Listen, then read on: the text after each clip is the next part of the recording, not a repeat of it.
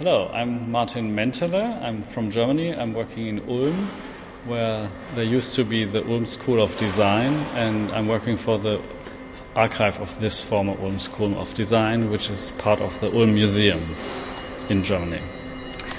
Hello, Martin. I'm Evelyn Cetus from RMIT Gallery, and it's lovely to have you here. And why don't we start perhaps at the beginning with the foundation course? Would you like to talk about that? Yeah, thank you, Evelyn.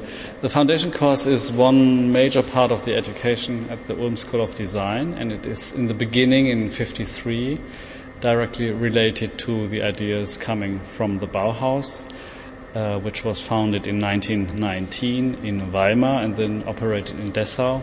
And there were also former Bauhaus students and teachers in the staff in Ulm.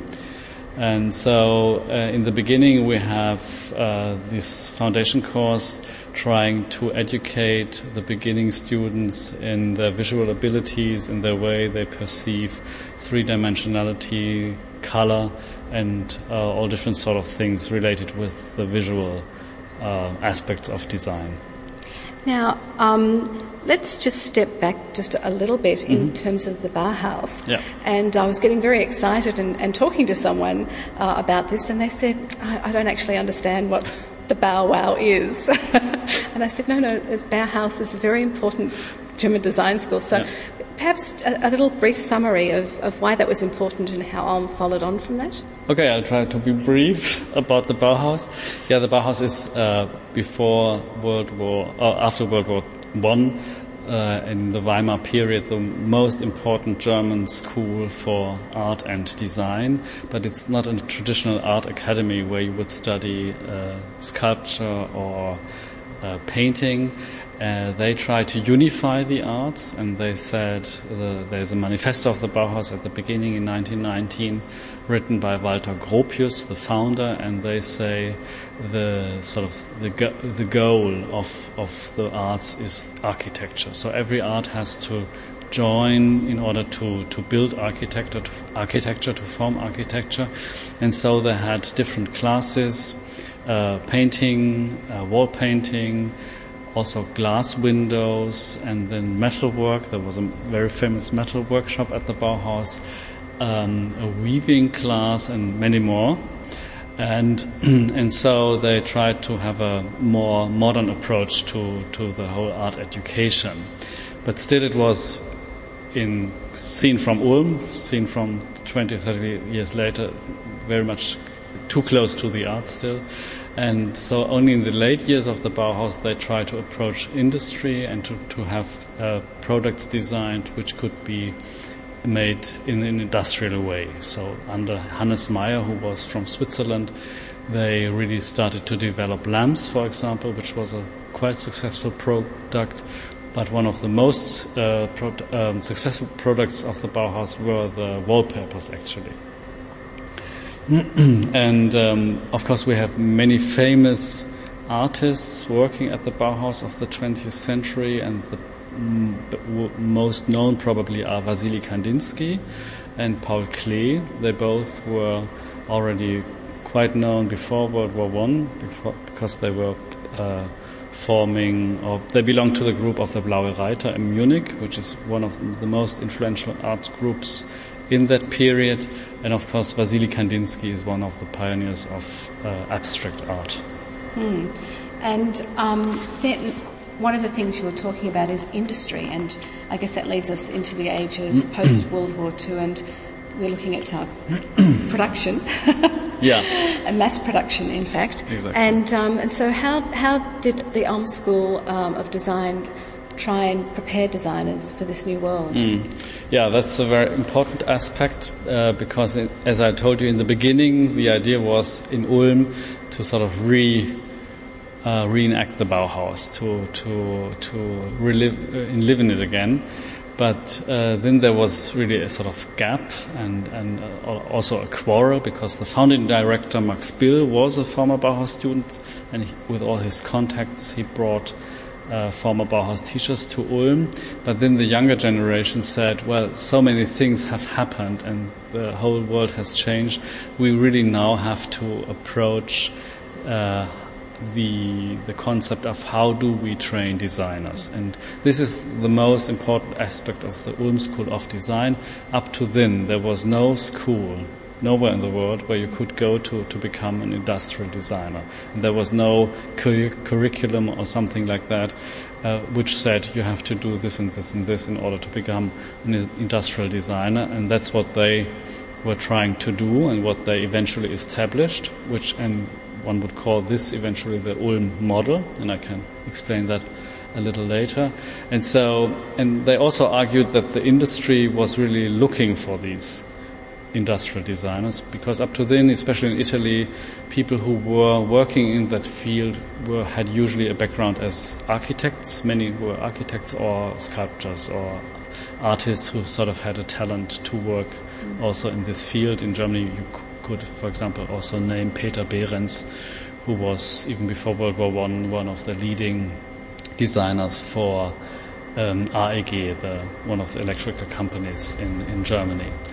And so what they did in Ulm was to establish a curriculum about what a designer has to learn. And so they introduced, for example, mathematical operation analysis, and lots of maths anyway, so some people had to struggle with that.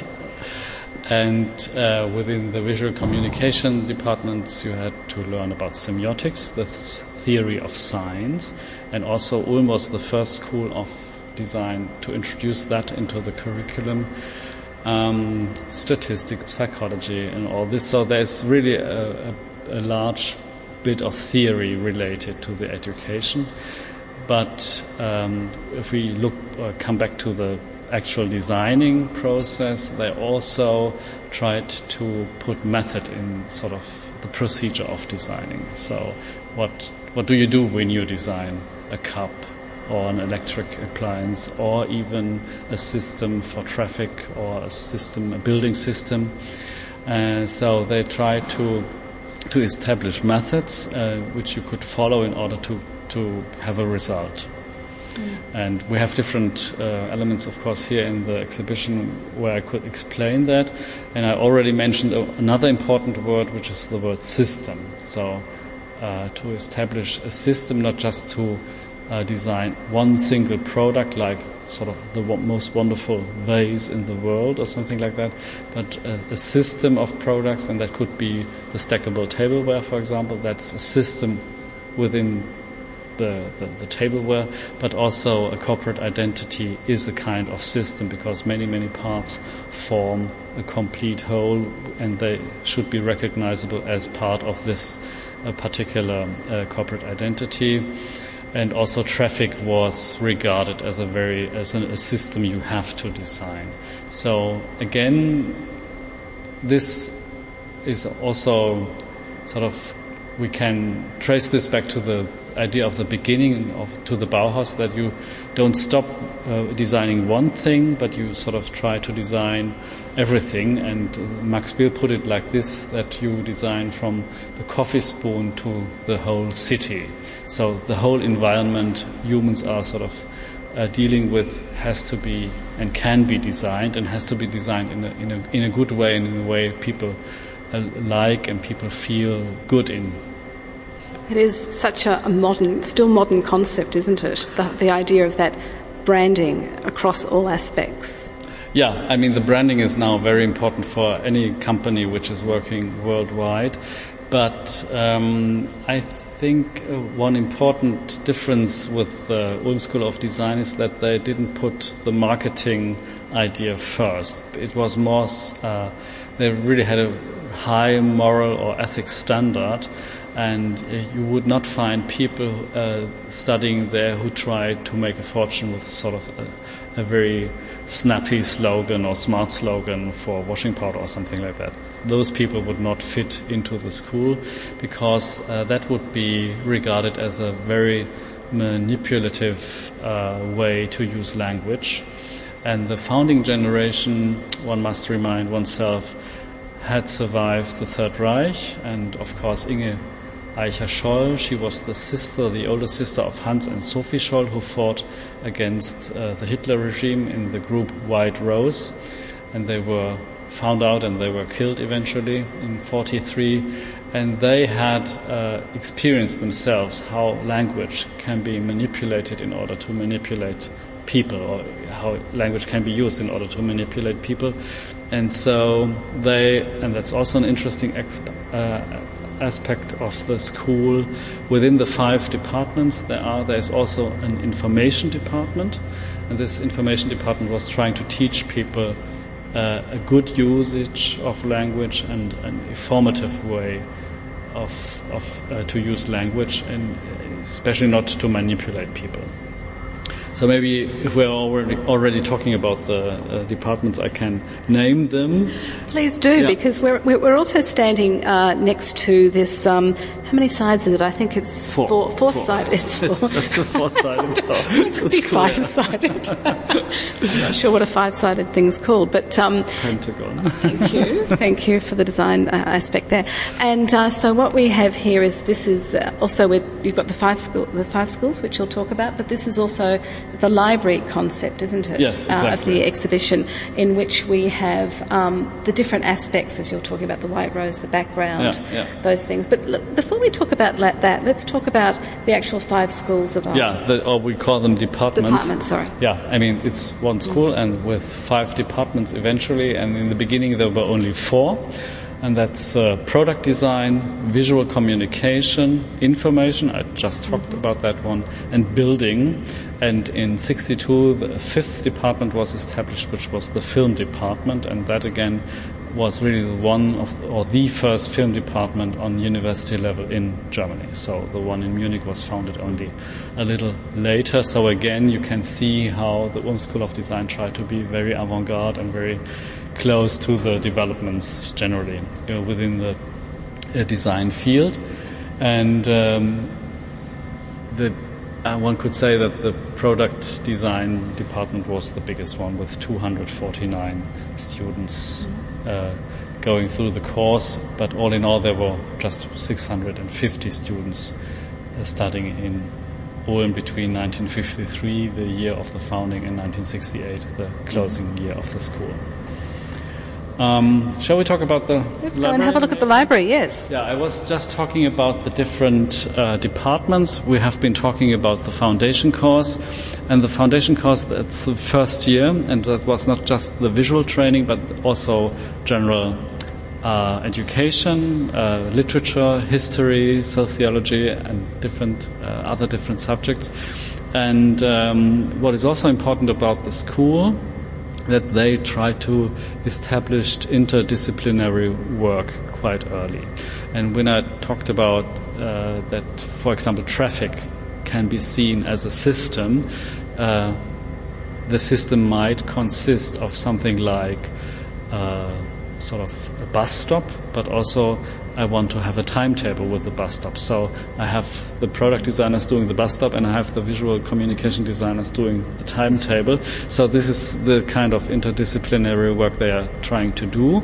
And all of those people still have to have some input on the theoretical side, and that's why the library is quite important. And if you talk to former students, they have a very fond memory of this library, and this is also because Ulm had no similar library at all.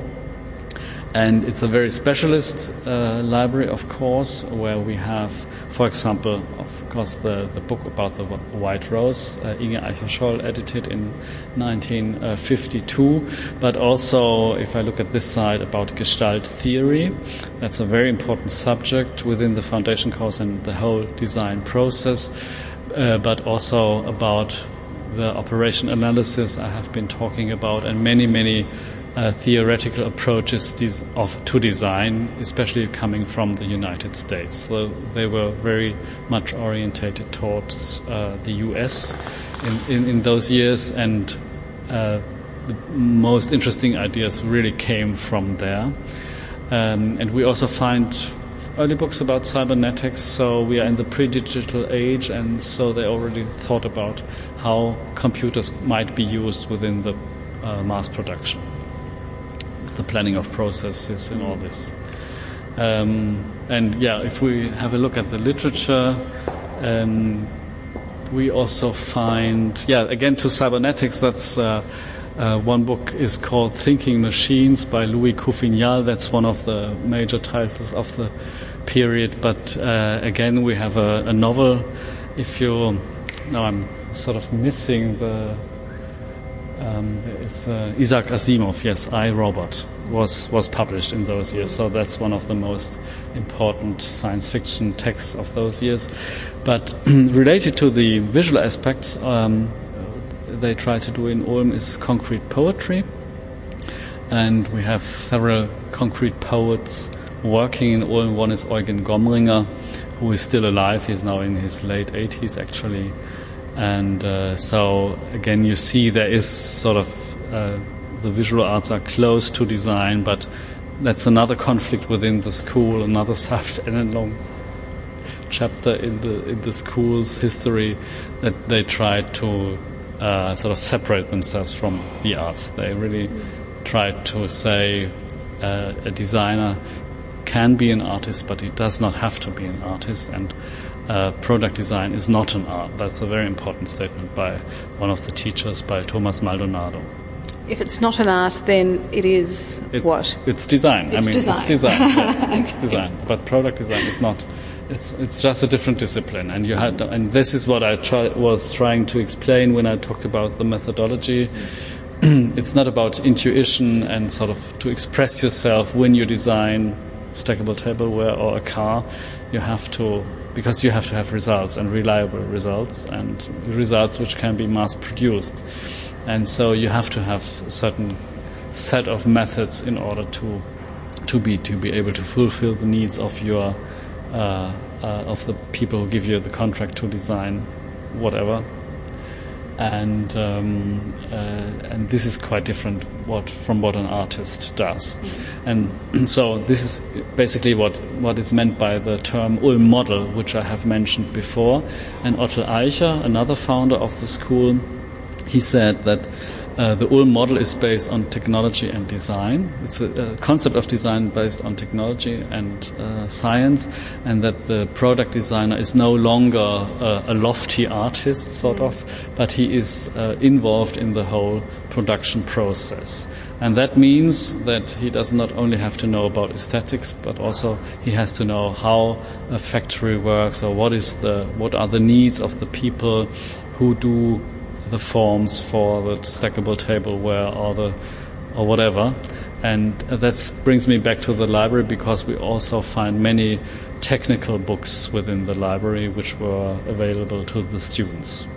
And my favorite one is, I can't probably translate the title into English, but there's really a brochure with a title in the way saying how crockery is drying in industrial washing or industrial dishwashers. And so that's absolutely riveting. Excuse me? I'm sorry, I'm making a joke. That sounds like a riveting title. Absolutely. How it dries in industrial washing machines. I'm wondering who is crazy enough to write this. Yeah, you're right. But we all know this problem. If we open our dishwasher, there's always one item you sort of have to give an extra wipe with your tea towel. And of course you have to think about this problem too when you are designing tableware, because if you try to sell this to somebody running a restaurant, and that person sees that his people have to dry the cups or whatever for an extra minute, they just lose too much time, so they won't buy this particular design, and so it will not be a successful design. And so that's why they have to be so precise about everything with the design. And this again also shows that you can't resolve these problems like this just by intuition alone, because you might not think about it, because you might just think about and meditate about the perfect shape, but it doesn't come by intuition. And in fact, as you talk about tableware, we can actually see the tableware. Yeah, we can see the tableware, and it looks like tableware everyone can use or has used in catering. at when they're at conferences. Yeah, and of course you really have to explain why is this sort of museum piece. And of course we are here within the RMIT gallery, within a sort of architecture and design school, but nevertheless, if I show this in Ulm, a regular audience, they sometimes say, well, I have this at home, or I use this in the Mensa, why would I find it in a museum vitrine? And so we see here a diploma work project. So the 4 years course was finished with a diploma project, and it was a practical part and a theoretical part. And this one was done in 1958-59 by Hans Nick Röhricht, who later became professor at University of Berlin. But he's still living in Ulm, and he's now 81. And he did this for the Rosenthal company and for a particular brand of them called Thomas. And his idea one step back. I mean, the idea to stack tableware comes up in the 30s, and actually Wilhelm Wagenfeld has a design for stackable containers in the late 30s. But this is really one of the first stackable tablewares where you can stack all the parts, even the pots, because he simply does not design a lid for a handle for the lid, so you can put the lid on the pot and then the next pot and then another lid, and so you can stack them complete and take them out of the cupboard if you need them, and you don't have to sort of look for the lid and coordinate it with a pot. And of course you need stackable tableware if you are catering for a large number of people in a commercial environment. Yeah, and that's why it's also called TC100, and the C in TC is simply for compact, because it really you can sort of store these tableware in a very tight space too, because the whole all elements are sort of within a grid system.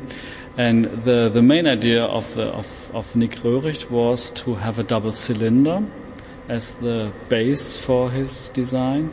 That means I have the lower part with a smaller diameter and the upper part with a larger diameter. And especially with the cups, and you can see that in the section over here, especially the cups stack quite deeply into each other, so the stacks are also very stable, even if you have many cups stacked on top of each other. So in the vitrine we have 1, 2, 3, 4, 5, 6, 7, but we could go even higher. Try this with any cups you have at home. You won't be able to do it usually, because again then the handle has to be at a certain point of the cup in order to make this possible.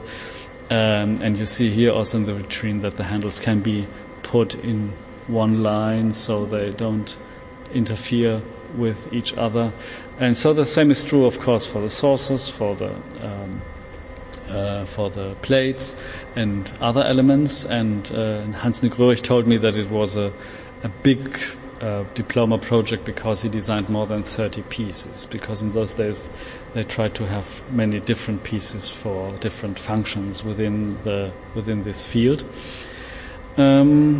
Yes, and what I was trying to explain, that the students just can't design this by intuition, but they have to know about what is happening in the factory. And he was at this factory, which is in the Bavarian area, close to the Czech border. That's where the large China factories are situated in Germany. And I was talking about the cylinder as a basic idea, but if we look at the finished product, we find that the lower part is not a cylinder anymore, but it has a slight slope. And this is simply a necessity in order to remove the finished product from the form. And there's a term in German, I still don't know the English one, I'm sorry, and it's called Ausformschräge, and we could maybe call it the slope to deform the form, maybe the product. We have to look this up, maybe. But you see, it makes a lot of sense in German, though. it makes a lot of yeah, I think so too. and technical engineers will tell you that this particular slope has to have at least 2% degree. The slope has to be 2% slope. Yeah. And I'm actually looking at the lip, if you like, of the jug here, and thinking, I'm sure that pours really well. I'm sure it doesn't splatter all over the table. No, it doesn't. Yeah, I know from experience it doesn't. Very good. Yeah.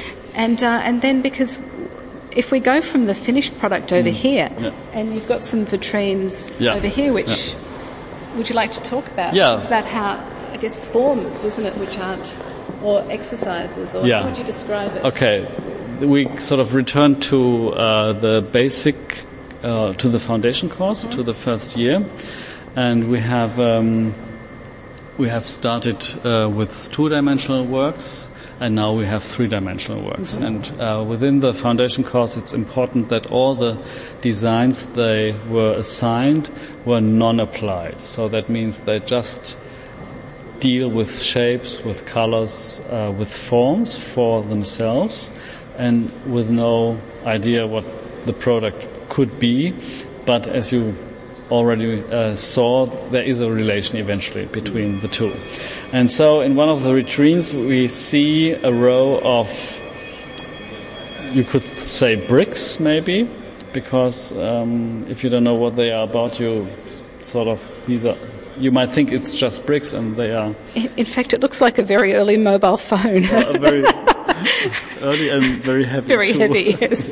A sort of 86 brick. We call them bricks in Australia, the old phones. So it is, yes. And heavy, and of course you need 2 hands to hold them. And not very mobile at all, really. At all. Yeah, that's right. And but what they actually are studies of radiuses. And so you might wonder, why do I have to study this? A radius is a radius, but if you look at these different studies, you will find that each of the 8 is different, and you can have many different radiuses even on one object. And whoever listens to this podcast, just take out your mobile phone and look at the radiuses on your mobile phone, and you will find many different ones. Well, I'm looking at mine now, and I can actually see that it is the way you might hold something is different, where a curve might be, and the thickness, exactly, and all sorts of things that affect its functionality. Yeah, and for example, my mobile phone, which is a different brand than yours, has a different radius on the side where my hand is, and in opposition to the top side. So also this can be used in order to differentiate a product, of course. But for these studies, it's simply to sort of produce an awareness with the students of how you can change a shape by using a more tight radius, we said, and a more wide radius, and of course that you can have different radiuses within the same object. And I think we have just one of these bricks where the radius is all the same on all sides, and then we have many different solutions. And you are absolutely right that this can be applied to things which are held by hand or even 1 or 2 hands. And so my co-creators, they decided to put into the vitrine 2 models of walkie-talkies. They were done in the early 60s within the class of Hans Gügelow, who was one of the most important product designers working at the HFG, at the Ulm School of Design. And again, they look rather heavy and rather large, but the assignment was that they should contain a certain kind of battery, a monoblock battery, which had a particular size, and it sort of could not be smaller than that one. And also the antenna was to be held within the casing of this walkie-talkie. And the purpose for this walkie-talkie, it was to be used within industrial companies where you would not have a phone or where it was too loud in order to speak to people. And so this also results in a rather large button to operate the walkie-talkie, but that button is so large because one thought people might have a glove on, and in order to, despite the glove, press the button properly, they have a large button. And it's very practical, isn't it, in that sense? I mean, it's not just something that looks interesting or pretty or decorative. It actually is functional. It's absolutely functional, and I mean, you really could discuss was it ever pretty, the design, because it looks really a bit, one might say, dry. But what is also interesting that they also tried from the beginning to have a shape which indicates by itself where to speak and where to listen, so that you would put the walkie-talkie in the correct way to your ear. And that's something I think we really don't think about when we use our mobile phones nowadays, but this is again something you have to design, and this is what the whole idea of Ulm is about, and what Max Bild tried to say when he said we design everything from the coffee spoon to a whole city. If you walk around your city and you look what you find, the lampposts, the benches, or I just saw outside the gallery you have very nice bike stands there, and even you call them manholes yes, in the street. In the street, so also those have to be designed by somebody, and they can be designed in different ways. So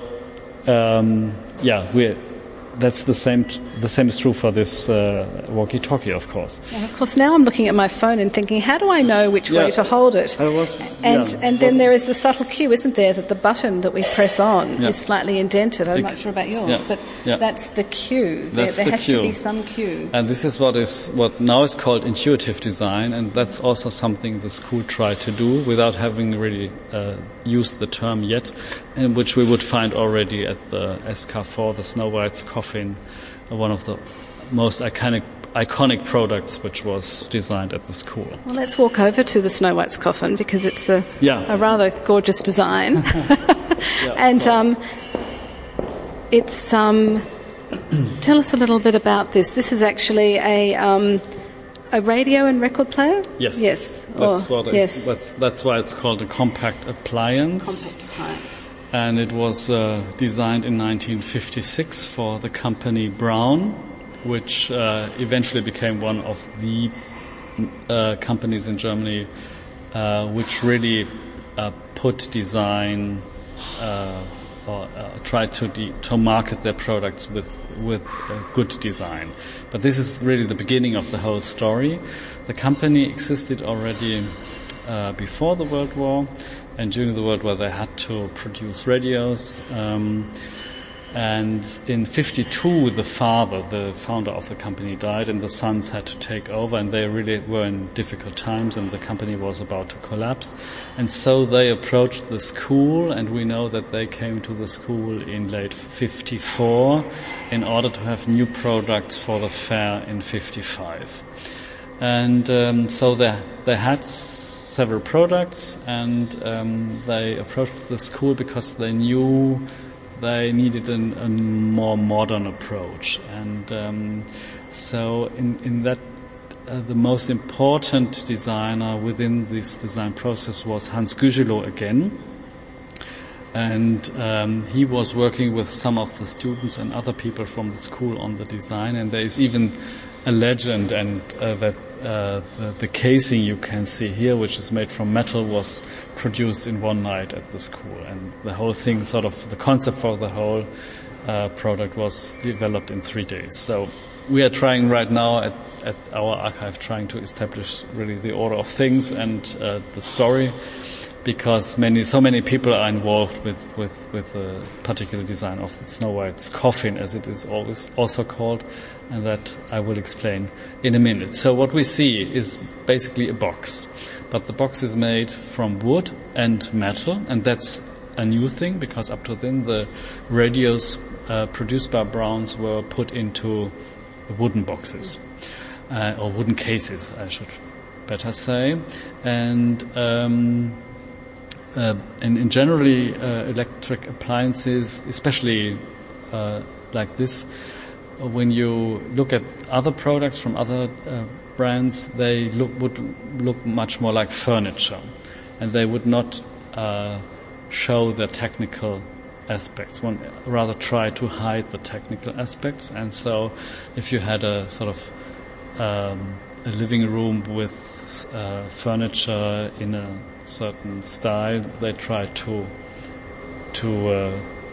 make it similar to the style. So you would find faux rococo music furniture kind of in living rooms rather than a technical appliance like this one. And this is really the new approach that they sort of exhibit the technicality of the whole appliance. So you can see it is an LP player plus a radio, and this is mainly because of the Perspex lid they have introduced, which is also the first usage of Perspex in this field, and that might have been an idea by Dieter Rams, which is another important person involved in the design process. And Dieter Rams is quite well known today, and he is the head of the design department for 40 years at Braun. But in 1954 he was just joining the company, or in 1956 only. So he is rather new to the company and probably not as much involved in the process as some people say. So we have the metal casing, and it's in white, or light gray, and there might be something lost in translation because the translation says light gray, and Lichtgrau in German means that it's a sort of grayish white. So it's more it's more white than gray, I would want to say. And also the casing of the LP player, and also all the buttons are made in gray. And we were talking about why do we know how to switch on the mobile phone, and this is already true here. You see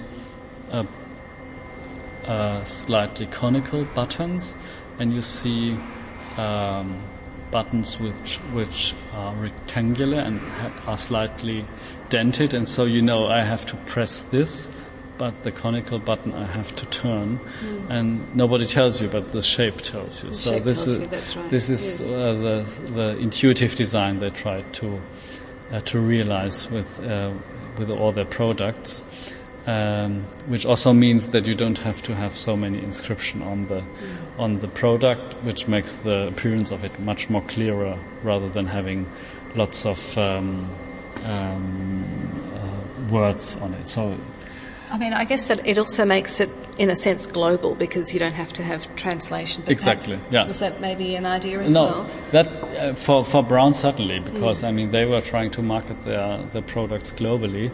And what is interesting is that apparently this was not so much an economic success, but a success regarding the image of the company. That, as I told you before, that they are sort of the leading design brand in Germany, because the big money came in with products like a razor, an electric razor, the Braun Sextant, which you also can see here on the.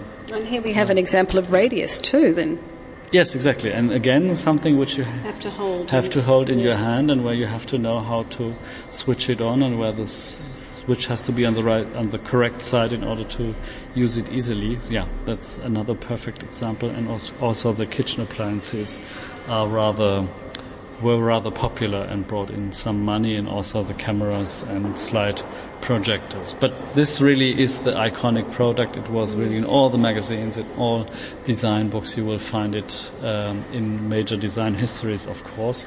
And what is interesting is that when it was introduced in Frankfurt at the fair, the people from other companies came to the Braun brothers and told them, you will be out of your company will be dead in 2 months, or sort of. So, but this was not the case. The company was sold in '67 to Gillette for a large sum of money, and it is now owned by an Italian company actually. And so this really established the image of the Ulm School of Design and what products from Ulm, coming from Ulm, looked like. We have been talking about the radiuses, and here again you see very narrow radiuses within the casing, and other radiuses you can easily see within the record player and also the lid. And the success was even so that eventually there was a saying in English to Ulm up at one point. Oh. And which means if you wanted to let appear your product as if it was designed at Ulm, you Ulmed it up, which must have meant you worked on the radiuses, I guess, and also on the color in order to make it appear like that. So instead of pimping it up, you Ulmed it up. You Ulmed it up, exactly, yeah. Yeah, and that would mean not pimping it up. Yes, it's the opposite of pimping. It's the opposite of pimping, because what you can't see on the podcast, obviously, is that we are dealing with more or less no color or only few colors. And we have here a more or less clinical white and light gray, and of course the wood, which is also in light colors. It's not a dark wood anymore. It's still something that is so covetable. You know, I mean, it's so modern, so of the time, but you know, it's not something that looks. You're talking about how the old record players looked in terms of they almost look like sideboards, you know, and they're furniture, like furniture, yes, and not really anyone wants to have those around. Yes. No, and this is really something mobile, something you could carry into another room, and we also have images, photographs of parties at the Ulm School of Design where they carried this appliance out to the terrace, for example. So it's like an early version of an iPod or something. Yeah, in a way, certainly. Yes. I mean, but again, this is also an important aspect of the whole design product, or of the whole idea of designing products, that already at the Ulm School of Design they realized that miniaturization will become a problem, that sort of the technical side of the products will become smaller and smaller, but you still have to design a casing which is large enough for our hands to use it properly. Because at this point, the development with the radios was to the transistor, because the models before, they used a different technique and they were much bigger, so they had to, of course, the cases had to be bigger, and now the radios get smaller and smaller, and also those were done for Braun. We have one example here, but also for other companies, of course. So that brings us to a point too, that the school closed in 1968. So we're way before we hit the digital age. Yes. Yeah. The closing of the school is a long story too, and a very difficult story. And shall we talk about this in length right now, or? Well, no. I mean, maybe we could go on to perhaps something else, which maybe would talk about sort of the designs and the philosophy. Yeah, I think then the Ulm Stuhl might be a good example. What do you think? I think the Ulm Stuhl is very good because we're looking at it. It's a highlight too of the exhibition everywhere here. Yeah. You can still sit on it, and I believe you said it's still produced. Yeah, it's still produced. It's produced by a large German company, but also in Switzerland, and there's a specialty in Ulm that it is produced by a workshop where people with problems, psychic or other problems, are working, so it's also a sort of social aspect to it. At the time of the school, it was produced within the school. In the wood workshop, there were different workshops. That's also a similarity to the Bauhaus, actually, that you would have workshops with a master running the workshop, and the students had to learn the different techniques. That means there was a wood workshop, a metal workshop again, and also a plaster workshop. When we were talking about the radiuses, actually they were done in plaster, because you can work on plaster up to the millimeter, and so plaster was a very good material to produce models. And later on we also had a plastics workshop, which was donated by the chemical industry in Germany. So, as I told you, the stool was built within the school, and the funding of the school and this is always there's always not enough money around, one could say. Inge Eicher-Scholl succeeded in convincing the Americans to donate 1 million marks in order to build the building, but they said you get the money, but only if you raise another 1 million marks within the German side. And she succeeded in doing that in 1950, and that's really a large sum of money. But for the early examples of the stool, for example, they had to use wood which was given to them. So the early examples are sometimes really in a bad quality, but that didn't matter. And so it's basically 3 boards joined together at the edge, and there is a circular bar, and we have 2 elements on the base made of beech wood. The other elements are usually fir, some kind of fir wood, and these are 6 elements which make the stool.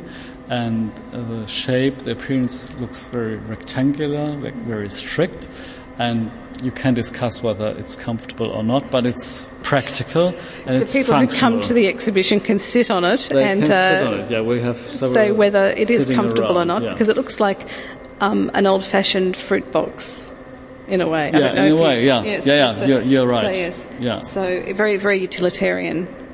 Yeah, absolutely. And this is really the idea, that you just did not just only use it as a stool to sit on, but you can see here we have one image of Max Bill, the architect of the school's building, and also one of the designers involved in the designing of the Ulm stool. He put it on top of a table in order to have a lectern for his lecture. And you could also flip it to the side, and then you had a sort of occasional table you could put next to your bed, and then that circular bar would be kind of bookend in order to keep your books in balance. As people sitting here in this photo, they're sitting on the floor lounging, young students, and just propping stuff up against it there. So it has casual uses. And they are just using it as a writing desk on the outside. They are sitting on the terrace of the building. Apparently there's an outside lecture going on. And we have another image of an outside lecture where the people are sitting on the stool around their professor.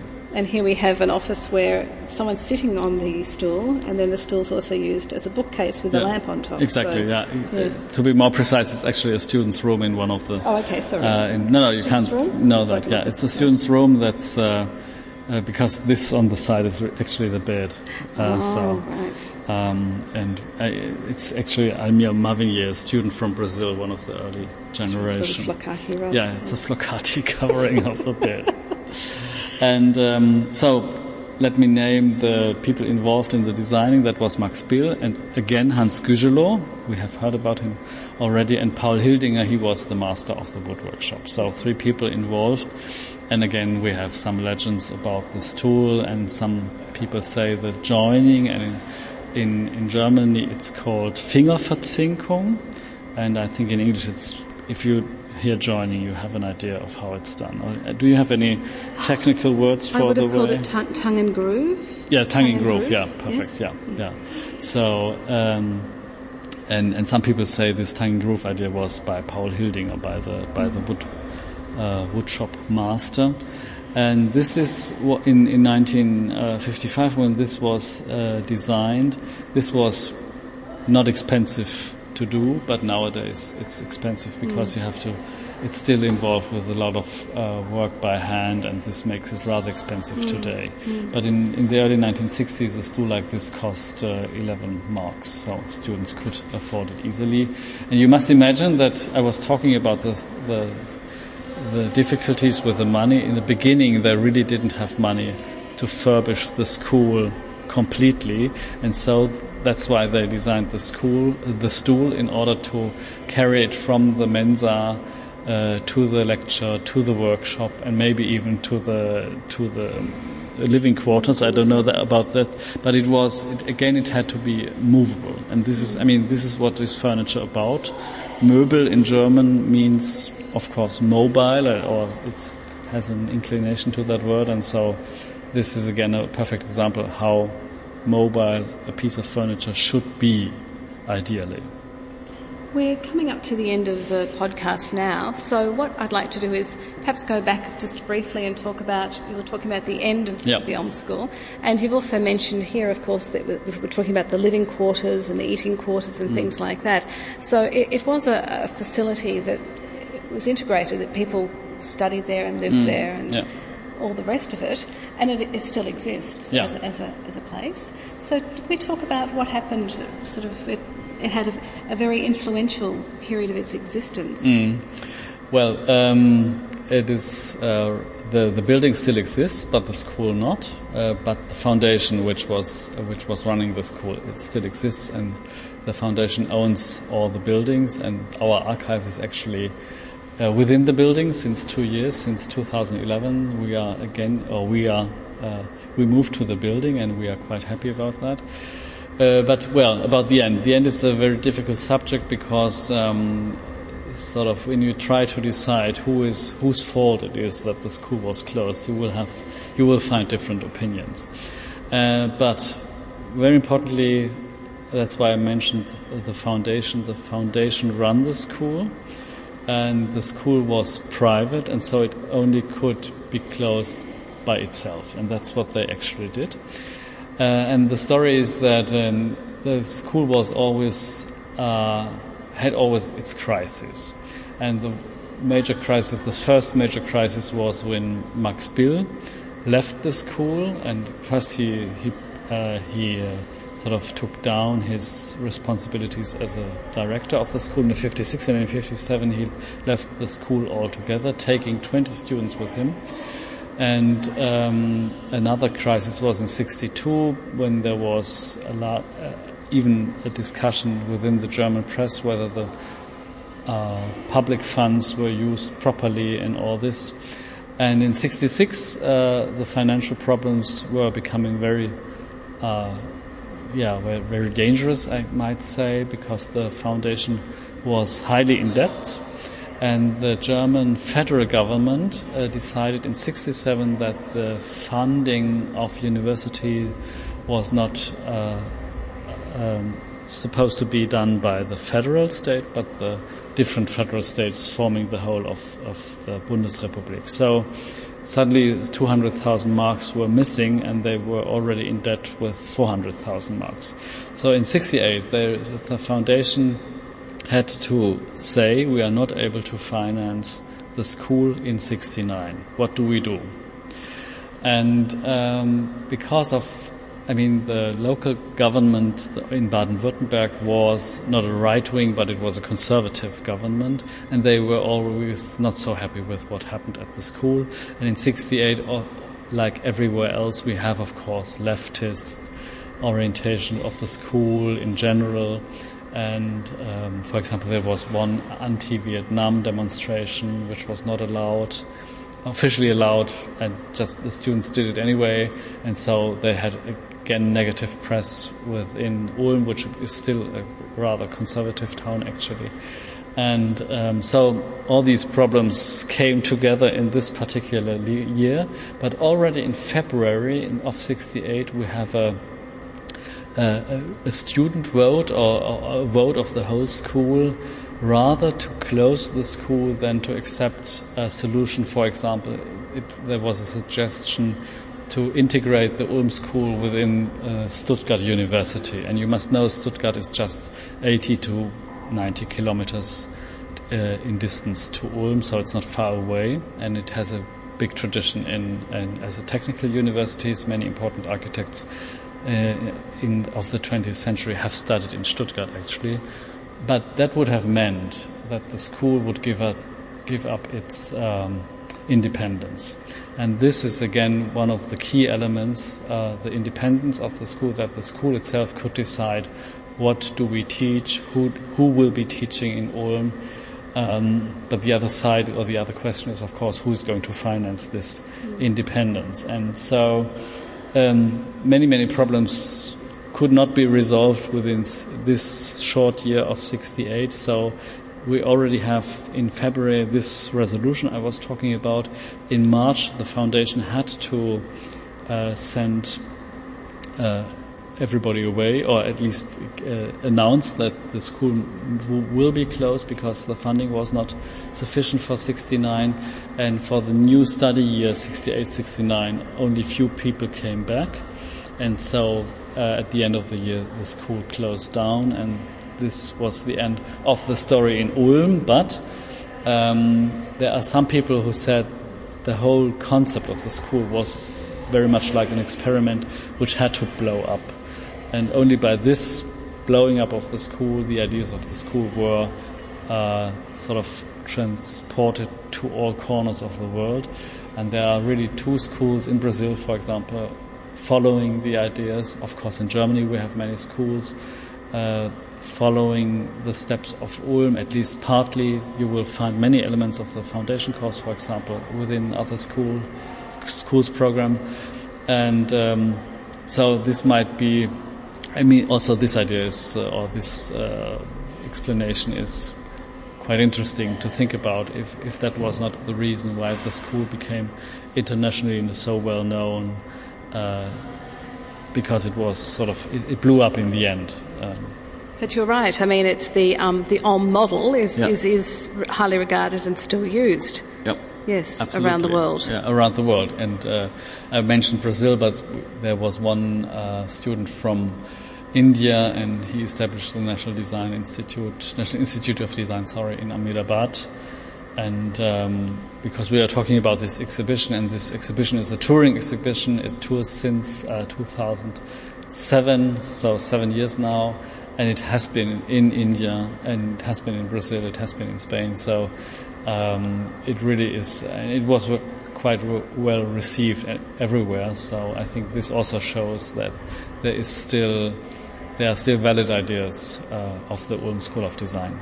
And just to wrap up, the exhibition was put together for the anniversary, was that right? Yes, that's right. It was the first edition of this exhibition was put together for the anniversary of the 50th anniversary of the founding of the school in 1953. That means that exhibition was in Ulm in 2003, and then this version for the tour was put together, which was a slightly smaller version, but the concept was the same as the one in 2003, that we would explain the departments, that we would have for each year a different item or design to explain the story. And of course the book tower was there, and many more. Thank you very much, Martin. It's been very interesting, and I hope if you haven't been able to come in to see the exhibition, you'll see our video on the RMIT Gallery website, or simply Google some of the iconic images, which is what Ulm School of Design is known for. Thank you very much, Evelyn. And even you could look at our archives website, which you will find an English version too. That's terrific. Thank you.